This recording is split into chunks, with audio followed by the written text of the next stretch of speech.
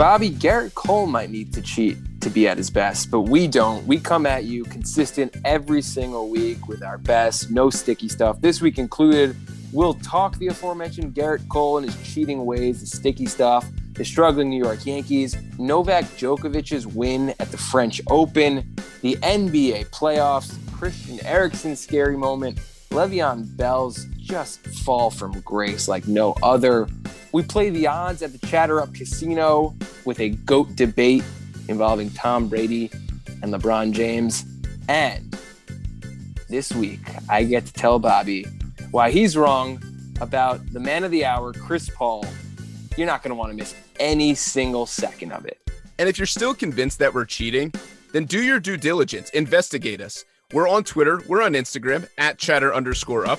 Or maybe you want to write a formal letter. Please do so and send it to our email at chatteruppodcast@gmail.com. We want to hear from you. And maybe you really want to do it in a super public forum. After you've rated and subscribed to our podcast, go ahead and write us a review where you say that we're cheating. I would be happy to have that conversation with you. But Jared, if you're ready to show them why we are honest, true podcasters, you ready to do this? Yeah, come at us. Check our hats, check our belts, check our gloves. It's all legit. You know how we do. Nothing up the sleeves, and let's do this, and let's chatter up.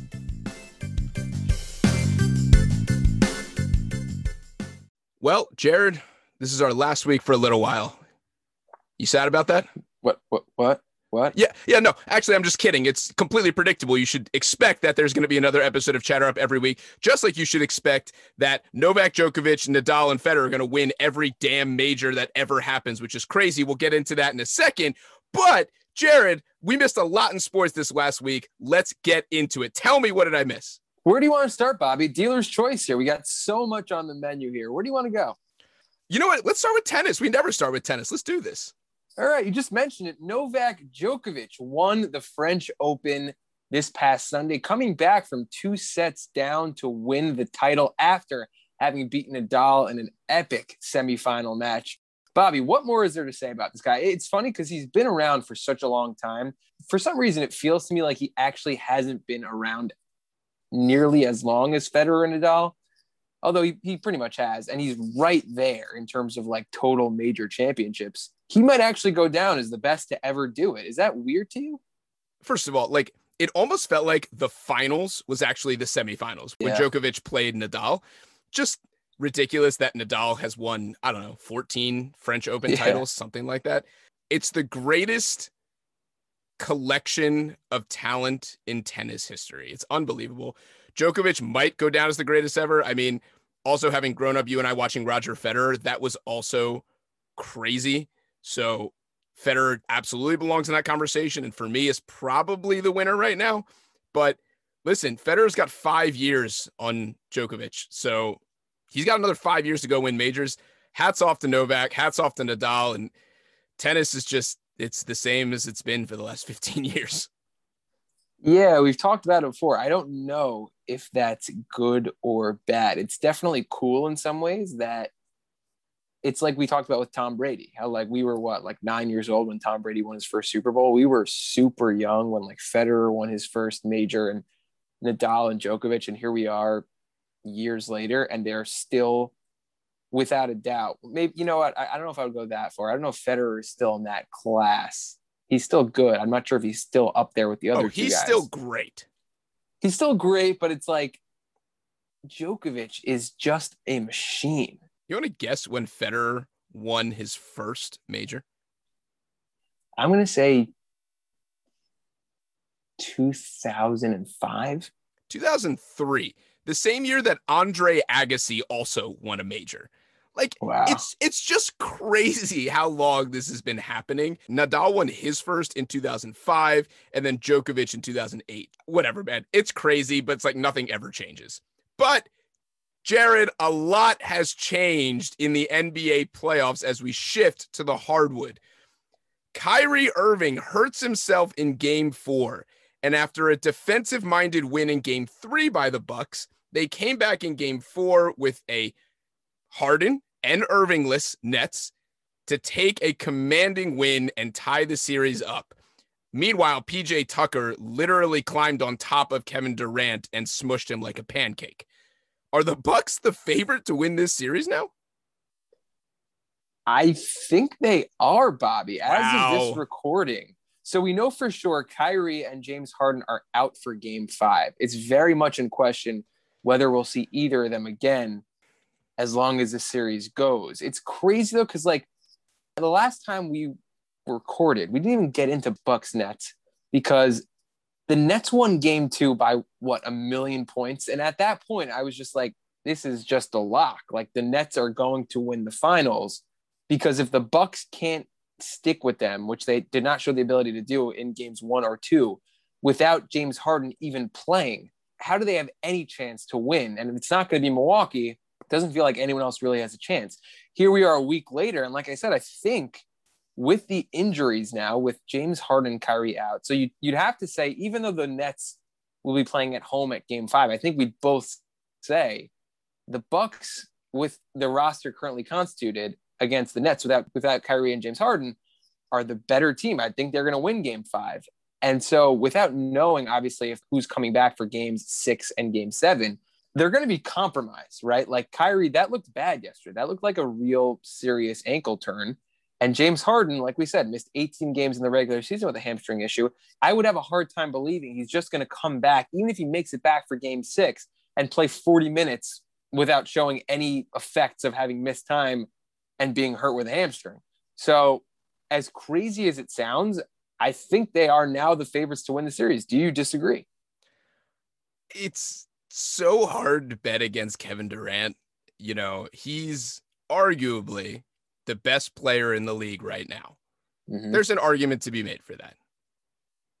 I'm thinking back to like 2016 when LeBron single-handedly brought Cleveland back from a 3-1 to win the finals. And I'm like, all right, who had more talent beside them? LeBron in 2016 in the finals or KD without Irving and Harden? I think the answer is LeBron. But, you know, like how much can KD carry this team? I don't know. I mean, the refs were not calling a lot from PJ Tucker. Now, was it good defense or was it a little overkill? I don't know. If KD can come out and score 40, you know, just like be like the unstoppable sharpshooter that he is, yeah, he can make his team better. But right now, that's a long-winded answer just to say, yeah, I think Milwaukee is the favorite to win the series right now. They have to win 2 out of 3, and one of them's at home. And if Harden's out, I mean, that's going to be tough for Brooklyn. Milwaukee might be the favorite to come out of the East, Bobby, but it's time for you to take a bow. You have been on Phoenix really since the beginning of the season, definitely in the last couple of weeks, and Phoenix just rammed through Nikola Jokic, the MVP, and the Denver Nuggets, sweeping them in 4 games, just as that guy who beat the crap out of that Nuggets fan predicted in the stands. Phoenix in 4. Bobby, are you at all surprised with how easy the Suns dispatched the Nuggets? I'm shocked. And I think the Suns are a great team. I think Chris Paul is showing why he's one of the greatest ever. We've already talked about this team and how good they are. I don't need to rehash it. I am shocked that the 3rd-seeded team with the MVP couldn't pull out 1 game. And don't give me this garbage that things would have been different if Jokic hadn't been ejected in game 4. Should he have been ejected? I don't think so. I don't think it was a flagrant 2. I think it was a flagrant 1. I think that he wound up and clocked him in the face unintentionally. He was going for the ball, but he was frustrated. But that's a flagrant 1. There have been way more severe things that have happened that have been flagrant 1s. But you're telling me a Jokic-led, Mike Malone-coached Nuggets team couldn't win 1 game?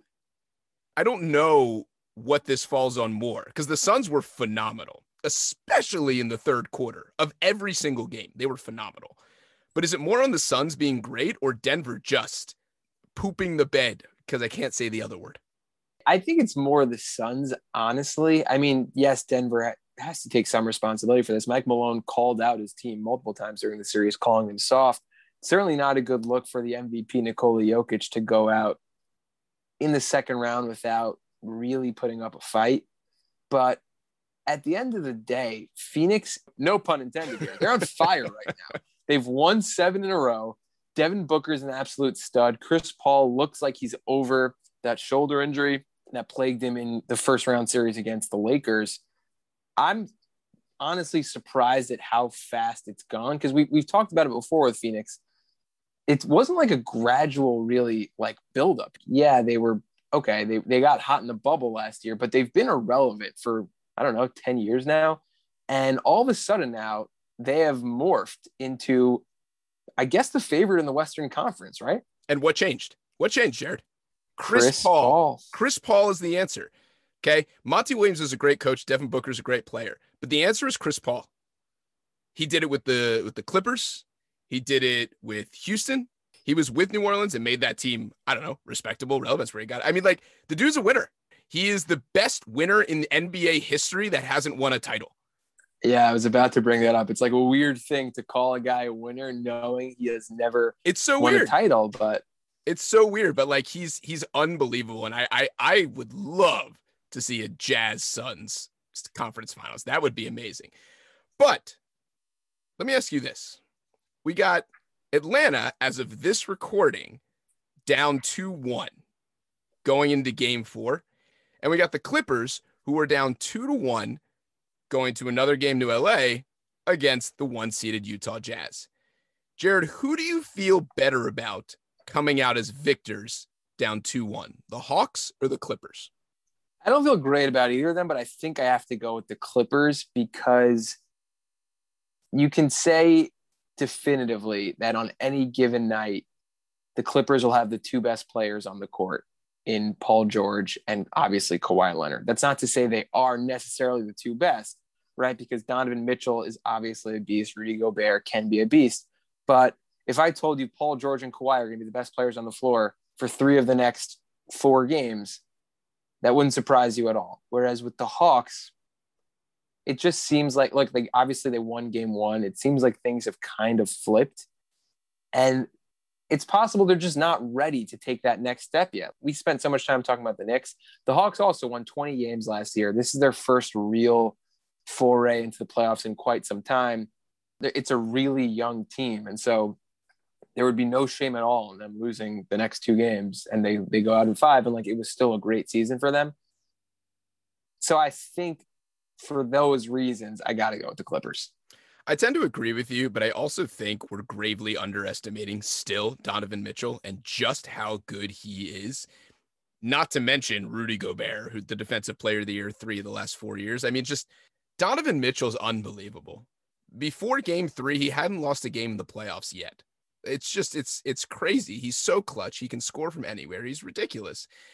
And I think that's really tough for the Clippers to contend with. Granted, on the other side, you got Embiid against the Hawks, who the Hawks, I mean, I guess Capella's your answer for that, but there's really no answer. You just kind of got to hope he doesn't put up 40, like you hold him to 30 or fewer points.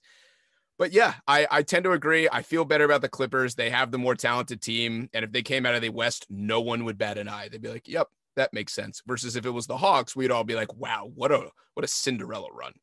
You're right, Bobby. The Hawks don't really have an answer for Joel Embiid, just like Garrett Cole doesn't really have an answer for whether he ever used Spider Tack in what was one of the most awkward press conference exchanges that I have ever seen, where Ken Davidoff of the New York Post just straight up asked Garrett Cole, have you ever used Spider Tack, which is one of what we'll just call it sticky stuff, one of these substances that pitchers will use to get a better grip on the ball and increase their spin rate.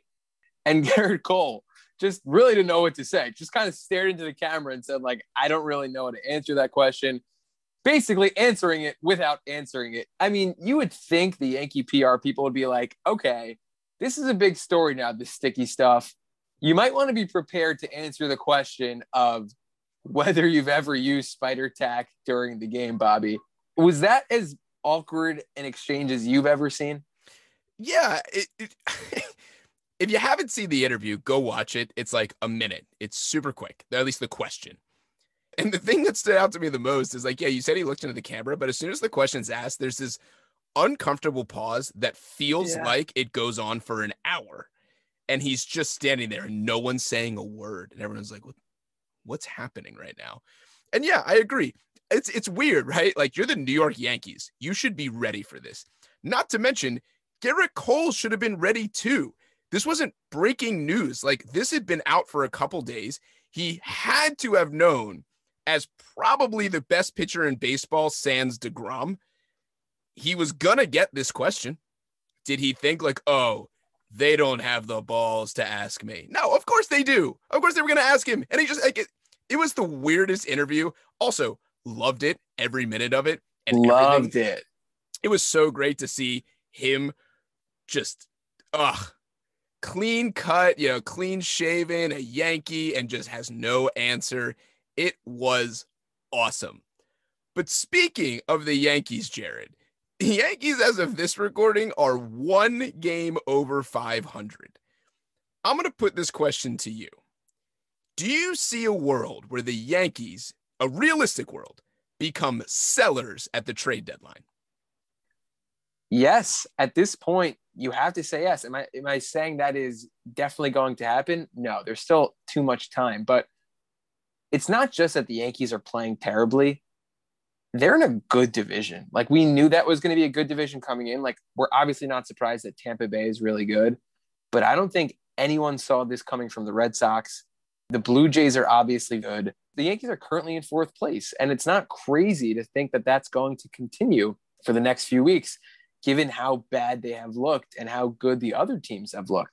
So I'm not ready to hit the panic button yet if I'm a Yankee fan, but I'm right there because we're now 65 games into the season. They're 1 game over. Last year, they played a 60-game season. They finished 5 or 6 games over. So we're now at whatever it is, 130-game sample size where they're like, 7 games over 500. And that's not bad, but by the Yankees standards, that's not it. That's not going to get it done for Aaron Boone and Brian Cashman because that's not how that team gets measured, just winning regular season games. Yeah, I don't get it. Like, first of all, I'm at a different point than you. I think that it's June 15th and this team is 1 game over 500. I'm hitting the panic button. We're 65 games into the season. You know pretty much what you got here. There are a couple of exceptions to that. My 2005 Baltimore Orioles surely come to mind. So, like, yes, there's time to turn this around, but the time to decide whether or not you're a seller or a buyer, they got 3 weeks. You got about 3 weeks to figure this out. And I also, like, genuinely don't understand. Like, DJ LeMahieu has looked like garbage. I don't get how that happens. He has been one of, if not the best pure hitter in baseball for a couple seasons now. His on-base percentage was through the roof. And now he's like serviceable. I mean, I don't get it. What's the problem here? I mean, sure, the pitching's an issue. We knew that could be an issue, but they just lost 7-0. Like, they're not hitting either. I'm not sure what's going on. Can you pinpoint the area that, like, is the thing that's making them lose? You just touched on it. The offense, really. The pitching for the most part has been okay, but it's the guys, basically other than Aaron Judge, no one is producing in the way that we thought it was going to be. Obviously, you just mentioned LeMahieu. I would say he's culprit number 1 on that list. Like you said, one of the best players in baseball the last few years. He's like an average player this year at best. Gleyber Torres, yeah, he's hitting like 260, 270, but he's got like 3 home runs. He's not driving the ball at all. They're not hitting home runs. Giancarlo Stanton, other than that like 2-week stretch where he couldn't get him out, it's been underwhelming. Gary Sanchez, overall, nothing to write home about. There's just, other than Aaron Judge, they haven't gotten any sort of consistency out of anyone from their lineup, and that's how they're built. They were not built to win games with speed and defense. They're built to hit home runs. And if they're not hitting home runs, they're not going to win a lot of games. 500 Yankees in mid-June. What a time to be alive. Am I right? Let's finish off quickly with a couple of quick stories here, Bobby. Crazy story out of the world of soccer. Christian Eriksen, player on Denmark's national team, suffered cardiac arrest in the midst of a game. He collapsed, taken off on a stretcher. I actually saw the team doctor say like he was like literally dead. They're like, he was gone for like a couple minutes before he was resuscitated. He's in stable condition now. Hopefully he recovers and he can get back on the field as soon as possible, but just a scary moment. Yeah, very, very, very scary. The Euro is extremely competitive. It always is. It's like the World Cup just for Europe. But this is no one wants to see this, no matter how bad of a person anybody is, and he clearly wasn't. Seems like a fine guy. Horrible. Glad he's okay. Really happy about that. Hopefully he continues to play and he's all right. And finally, Jared, Le'Veon Bell goes after Andy Reid, says, I'm not playing for this guy anymore. Thoughts on that? What a trajectory of a career for Le'Veon Bell, Bobby. It was just like a few years ago, this guy was the best running back in football, clearly on a Hall of Fame track, holds out basically for a year. The Steelers just let him do it. They let him walk, goes to the Jets, spends a year and a half in the dumps there, goes to Kansas City, and we were all like, oh, Le'Veon Bell going to Kansas City. I'm sure he'll be I'm sure he'll be good again. Not necessarily the guy that he was, but like, well, how could that not work? Le'Veon Bell in that offense. And wasn't anything special, right? It was just like a classic backup running back, very replaceable. He's still unsigned. Maybe someone picks him up like in training camp after an injury, but can you think of anyone else that's had the fall from grace that Le'Veon Bell's had in the last couple of years? No, it's so crazy. He was literally the best player in football. If you played fantasy football, he was your number one draft pick for years. And then all of a sudden, just nothing. Like, would it shock me if, like, I don't know, Bill Belichick took a flyer on him, and threw him in there and made him into a star again? A star, maybe not, but like serviceable? No, I wouldn't be shocked. I mean, I think he can still play, but just what a drop off, man. Unlike this podcast, which is on the up and up. We're trending in opposite directions here. It's summertime, Bobby, and you know what that means. Time to go to the Chatter Up Casino on the beach and play the odds, my friend. Oh, yeah. You are going to get rich playing the odds at the Chatter Up Casino so long as you can correctly tell me who will win a championship first, LeBron James or your nemesis, Tom Brady. Okay, so you're asking me in reality to bet against one of these guys. I mean, it depends how you look on it. Bet on, bet against, but we're talking about two of the possible GOATs, right? I mean, Tom Brady probably is the GOAT. Not probably, he is. LeBron James, it's arguable, but whatever. One of the, 5 best NBA players of all time, just a specimen that we have never quite seen before. Who are you more confident in? Now, Brady's obviously more up there in age. I think he'll be 44 this next coming season. LeBron, I think, turns 37 next December. So he'll start the season 36. So there's a big age gap there. In terms of the teams, I mean, the Bucks are obviously defending Super Bowl champions, and the Lakers, though they went out in the first round this year, we both attributed that more to injuries than to decline in play, right? Like, I don't know if they would have beaten Phoenix, but with a healthy AD and a healthy LeBron, they obviously would have given a better fight than they did. So there's not really much to distinguish there. So it's kind of just LeBron against Tom. I don't know if I agree with that last point. I think Tampa Bay goes out, wins the Super Bowl, and then returns everyone. Yep. Everyone is back. And everyone's healthy.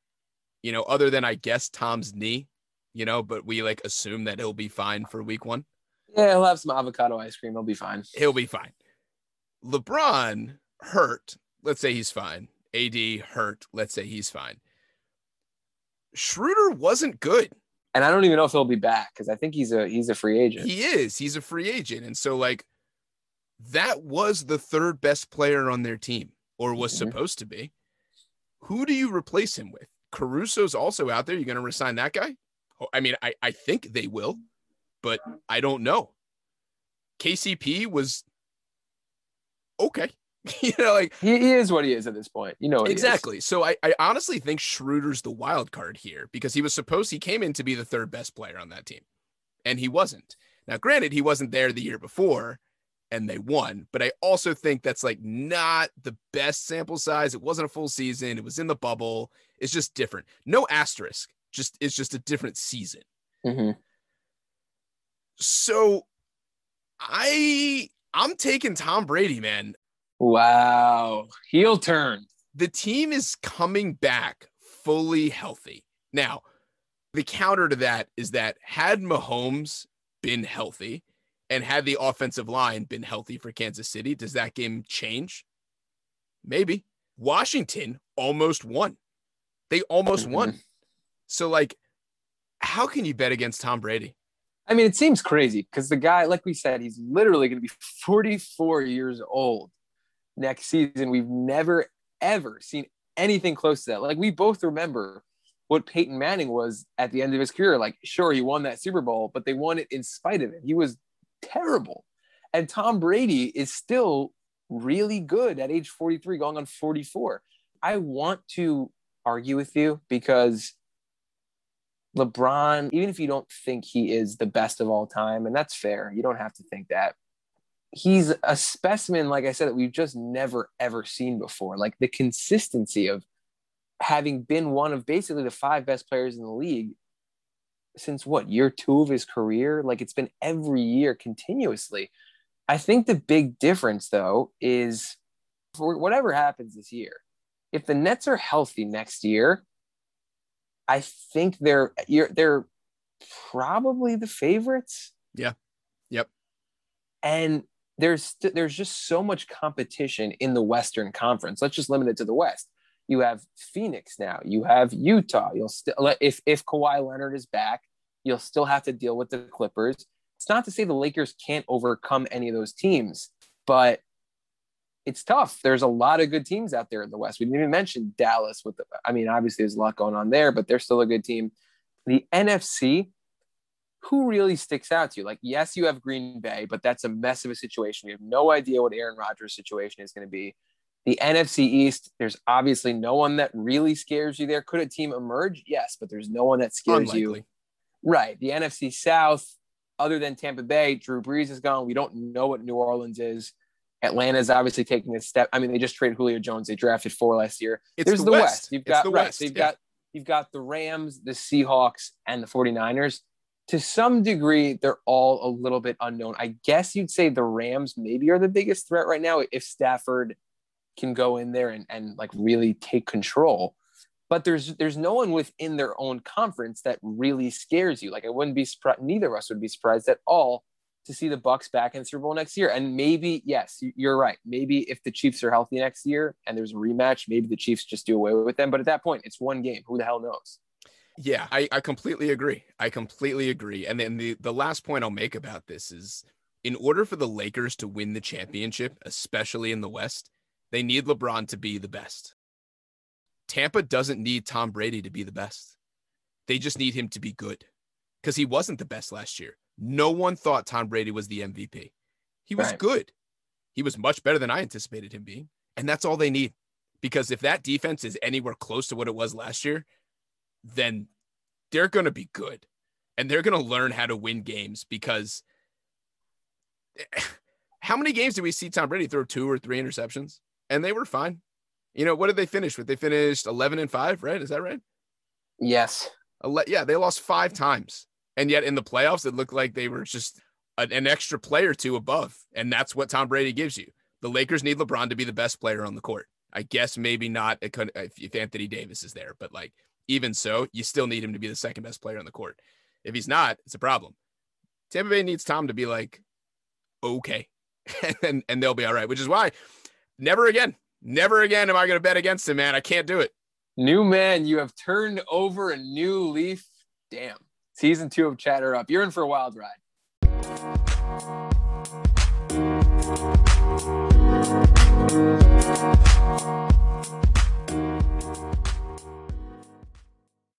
You know, Jared, I've spent a lot of time over the last year plus telling you that you're wrong. Every day, every day. It's all I hear from you. I think I'm good at that. I'm good at telling you that. Whether or not you're actually wrong, I'm just good at saying it to you. But, Jared, it is time for the tables to be turned.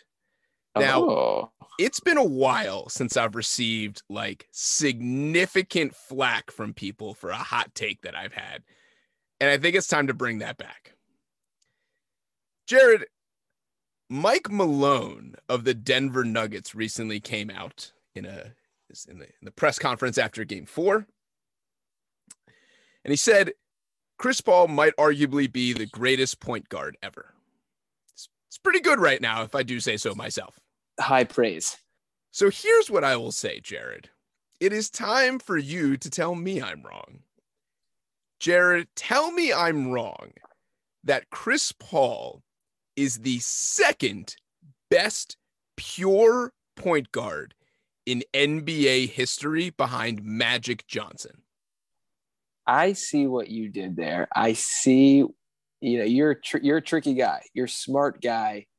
You said the word pure before you said point guard. I did. Okay. I'm gonna take that and run with it. So Malone said Chris Paul is arguably the best point guard in NBA history.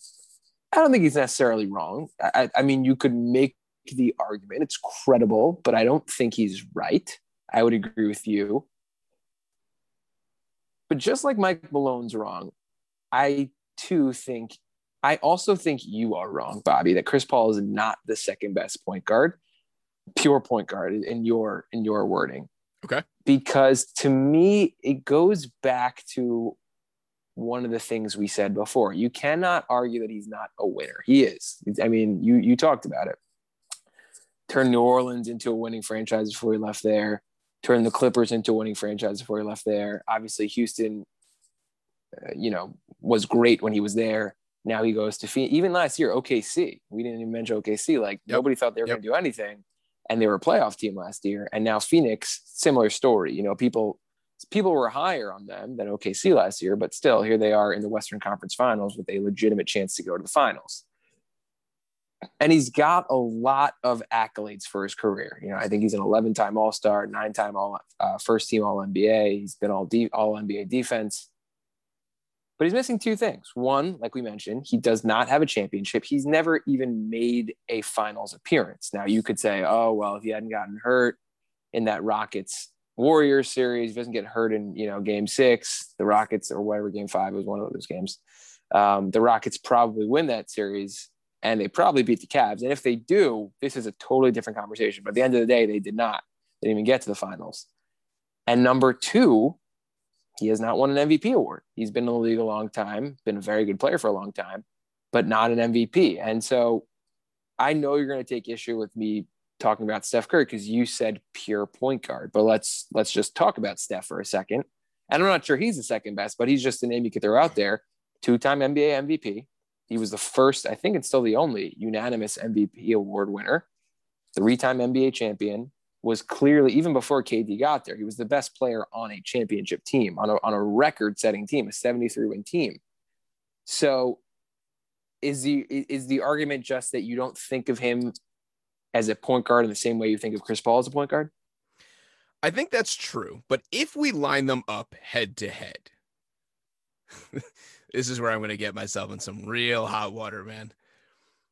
First of all, Chris Paul has won a lot of all defensive selections. Mm-hmm. Okay. A lot. I don't think Steph Curry has ever made one. Yeah, he's definitely not the defender. I mean, Chris Paul is not that guy anymore on a consistent basis, but you're right. Over the course of his career, he has been. He's made at least 7 of them. I know that. The dude also, I think there is a lot to be said for the amount of teams that Chris Paul has played for and how many of them have been winners. Mm-hmm. Steph Curry's played for one team. And Steph Curry has played for a team with Draymond and Clay and KD. No taking anything away from Steph. I think Steph is the greatest shooter of all time. And I think that anybody that says definitively that that's wrong is absurd. There's an argument to be made for others, sure, whatever. Reggie Miller, Ray Allen, whatever. Name your favorite guy. But I could say that, and that's not a crazy take. He's a champion. He's an MVP. But I don't see him in the same category of point guard as Chris Paul. Like, Chris Paul's primary attribute, I guess I would say, is his facilitating 2 teammates. Mm-hmm. That's not Steph Curry's primary attribute. But On the other hand, like that shouldn't be like a leg up one way or another. That's just like two different players playing the same position. Right. Chris Paul has won in so many different scenarios. And if he's able to pull out an NBA championship here, I think that really solidifies my argument. So I would agree with you there. If he actually pulls this off, I think that probably, I don't know if it vaults him into the number 2 spot. Still, it really depends what you think of Curry. And there's other guys too, but Curry is the one that, like, I hear what you're saying, you know, he's more, this is kind of what the modern NBA is though, where it's like, there's not so many of those kinds of point guards anymore. There's like ball handlers, and Steph Curry is for sure like the dominant ball handler on that team, but you don't think of him as a point guard in the same way you think of Chris Paul that way. But there's a couple other guys, like, I'm not, you know, Jerry West is going, first of all, you can go 2 ways with that too. Like, is he a shooting guard? Is he a point guard? Plus he's obviously well before our time. So I'm like just sticking to modern guys here, because you could say Oscar Robertson too. Again, these are guys that like Stockton, Westbrook. Yeah. Right. Okay. Stockton. Yes. Westbrook, probably not that high, but you know, there's Allen Iverson, there's Isaiah Thomas, 2-time NBA champion, best player on a finals team. That's something Chris Paul has never done.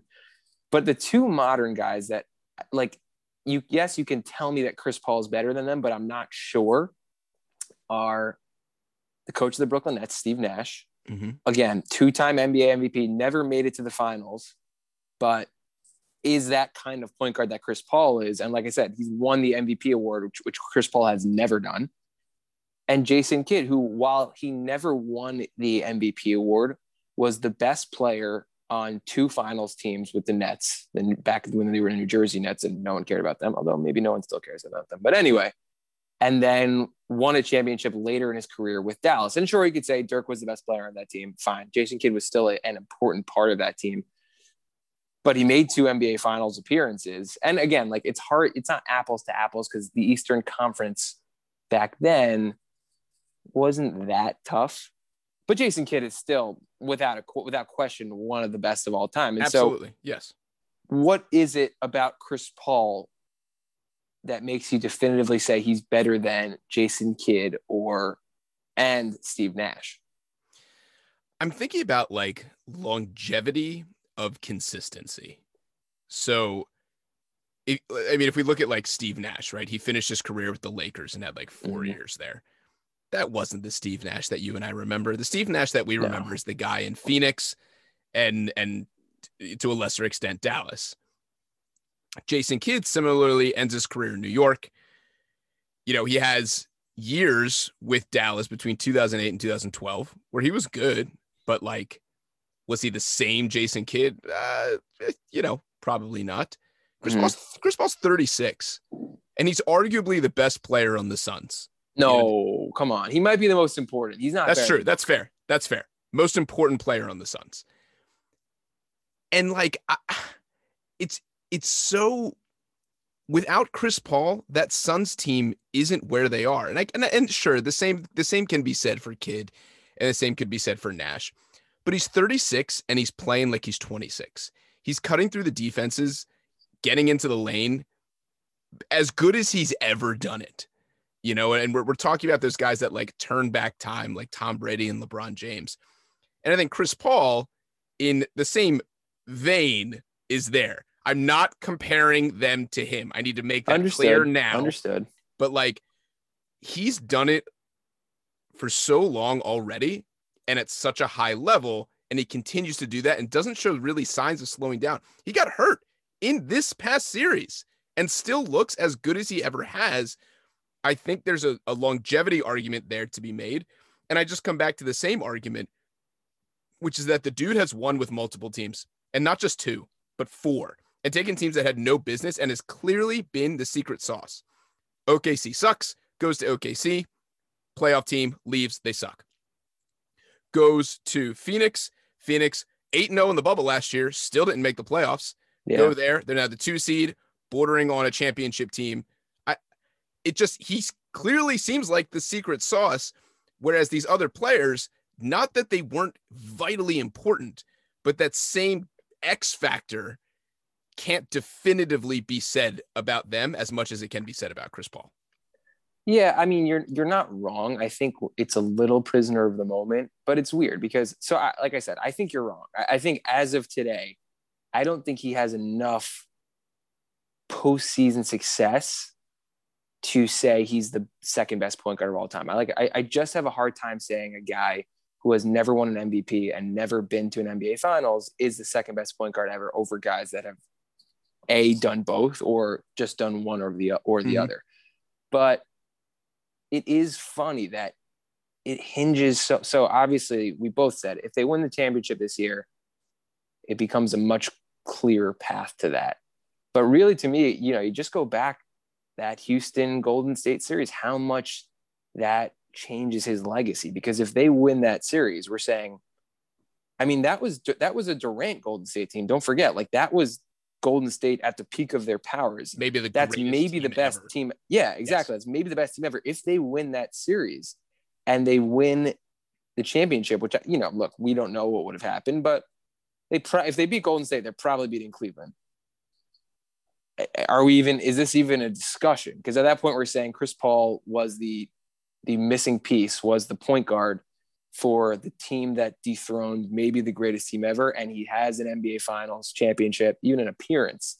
So, it kind of all hinges on that hamstring injury, but unfortunately that's just the way it is. Facts are facts. I think as we sit here today, for me, he has not done enough to solidify himself as the second best point guard of all time. Is it arguable? Yes, but I don't think you can definitively say it.